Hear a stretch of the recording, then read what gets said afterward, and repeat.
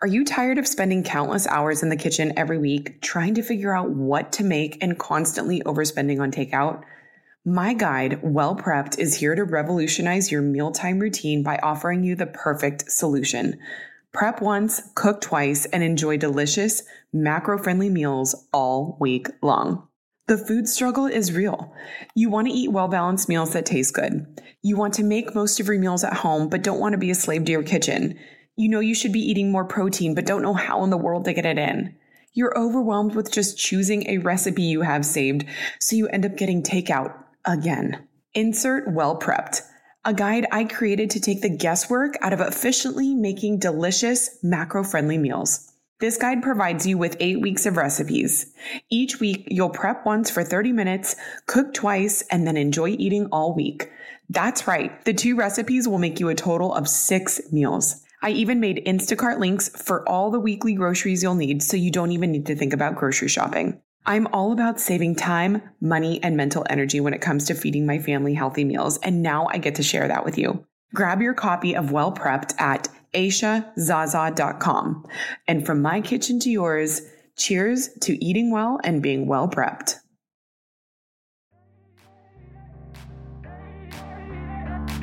Welcome to the Mindset Mile podcast, the show that'll leave you empowered to take action towards becoming the turned up version of your already awesome self. I'm your host, Aisha Zaza, and I'm so glad you're here. Let's go. Hey friend, welcome back to another episode of the Mindset Mile podcast, and happy Monday.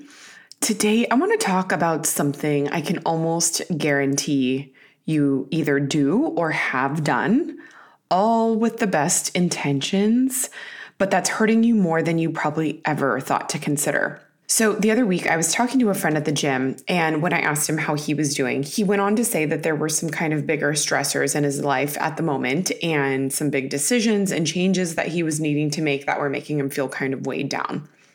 And like most people, including myself, he was doing what he knew how to do in terms of keeping his life and, everything into perspective by comparing his hard with other people in the world's hard by following this statement with, but at least it's not cancer. Mind you, we were having this conversation as we were warming up, so it was brief, but it did lead us into the topic of comparative suffering, which at least he identified that he was doing. He actually knew, he said that, I know I shouldn't be minimizing, but, at least I have my health is kind of what he had said. And that's more aware than most people. But I had a lot of empathy for him because comparative suffering was and still sometimes is a toxic trait of my own. Specifically, very recently in the last 2 to 3 years, as I was pregnant with both my kids and suffering from what I now know as pregnancy insomnia and antepartum depression. And after the birth of my second baby, Oliver, that leading into some postpartum depression. I had a really hard time during pregnancy feeling positive and good. And I did everything in my power to override that feeling. And it was incredibly frustrating, especially as someone who has spent nearly 10 years in the personal development. And I obviously share my mindset and lifestyle tips and experiences to help you and others in their own lives. So I thought I was always doing myself a favor by telling myself things like, it could be worse, at least I'm healthy, nothing is wrong, or I don't have to be on bed rest, right? I would make up all these other scenarios that weren't happening. But even though all of those things were all true, trying to be happy and grateful for things that didn't exist in my reality only added this layer of pressure and shame to my already bad feelings.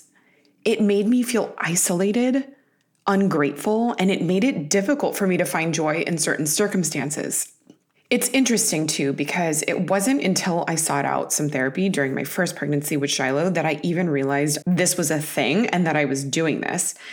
And most of us do it our whole lives, right? Like you could be bummed out that you didn't get the promotion at work, but hey, at least you still have a job.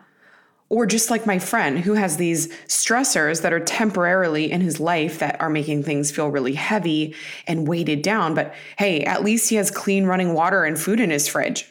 In reality, comparative suffering is harmful to us and to the people that we are comparing ourselves to, because it really is a false assumption to either how much better or worse people have it. And it leads to feelings of inadequacy or resentment when we are suffering more than others, or it also could lead us to feel guilty when we are suffering less than others.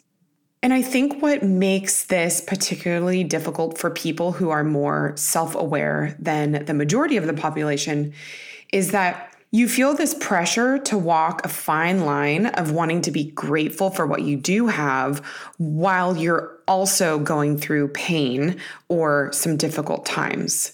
You may think a qualifier to being a good human is always looking at the bright side, but the truth is you can be grateful and mindful of your blessings while not diminishing your feelings. And one of the very first steps to becoming aware of comparative suffering and overcoming it is by eliminating disclaimers from the way that you talk about how you're feeling. Honor your feelings and your experience by just saying how you feel without starting it off with something like, I know others have it worse, but, or, well, at least the bright side is that, ... right? Life is hard for everyone and at different times and in different ways. And the fact is, you only know how to compare your stress and your pain to the stress and pain you've dealt with in your own life. You cannot gauge what it's like in relation to the hard times and stress someone else has had in their life. And it doesn't mean that you don't have sympathy for what other people are going through. Okay, this is not about being heartless and not realizing that other people's burdens are tremendously heavy, but you can only really gauge how something feels to you in relation to your own experiences. This episode is brought to you by BetterHelp. Sometimes we're faced with a crossroads in life and don't know which path to take. Or maybe you're thinking about a career change or feeling like your relationship needs some TLC. Whatever it is, therapy can help you map out your future and trust yourself to find the way forward. I know it absolutely has for me. If you've had the idea of therapy in the back of your mind, try BetterHelp. It's entirely online. It's designed to be convenient, flexible, and suited to your schedule. Plus, BetterHelp is extending 10% off your first month just for Mindset Mile listeners.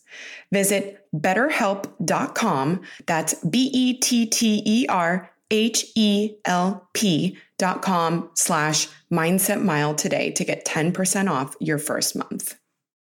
You know I'm all about small habits that make a big difference, which is why I never skip a day of taking my Ritual Essential for Women 18 and Up multivitamin. I was looking into some info on the efficacy of this particular vitamin, and after a university-led study, it showed it increased vitamin D levels by 43% and omega-3 DHA levels by 41% in women in just 12 weeks. That's huge. I personally love that Ritual's Essential for Women 18 and Up is one of the few women's multivitamins that's USP verified, meaning what's on the label is exactly what's in the formula. So if you've been sleeping on getting a multivitamin, this is your sign to finally get one or to switch to Ritual's trusted vitamins. As a Mindset Mile listener, you can receive 30% off your first month's order. Visit ritual.com/Mindset Mile to start Ritual or add Essential for Women 18 and Up to your subscription today.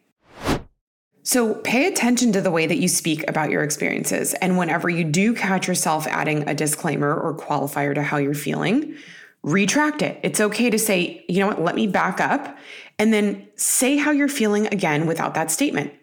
It's okay to just say, I'm feeling really down about how things are going at home or at work or whatever the situation is.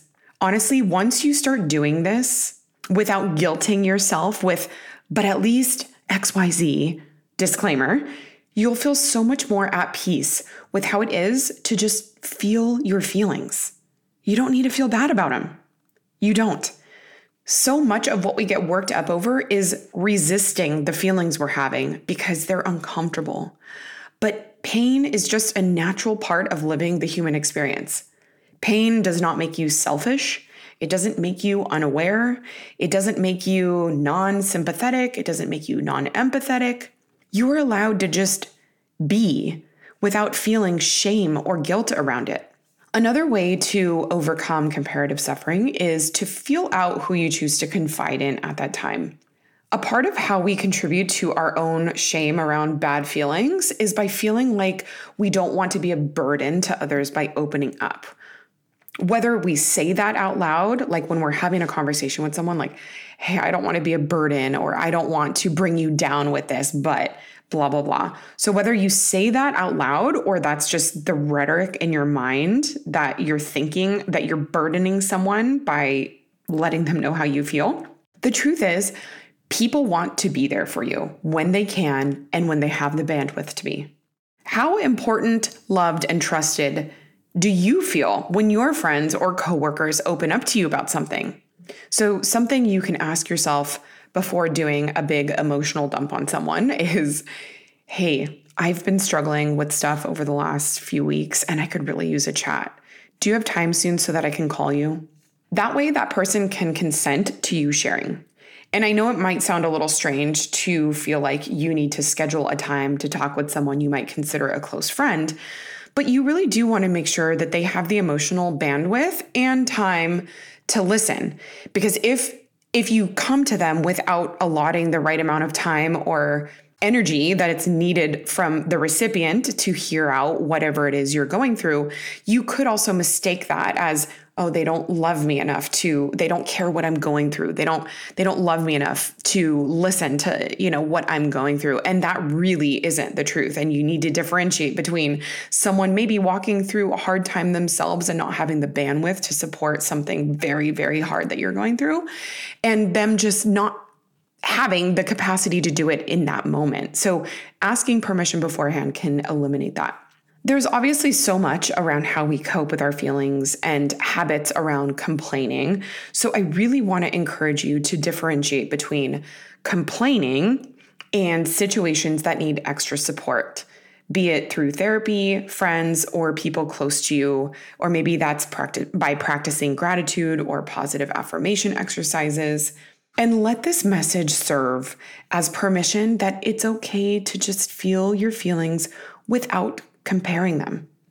When you assess your own suffering and decide it doesn't measure up to others and that you just need to suck it up, you're actually just deepening the neurological pathways that create much bigger issues, like feelings of low or no self-worth, confidence, or lack thereof for that matter, and your ability to know that you are lovable even when you're hurting, even when you're not feeling like you're strongest. So I really hope that this episode helps you.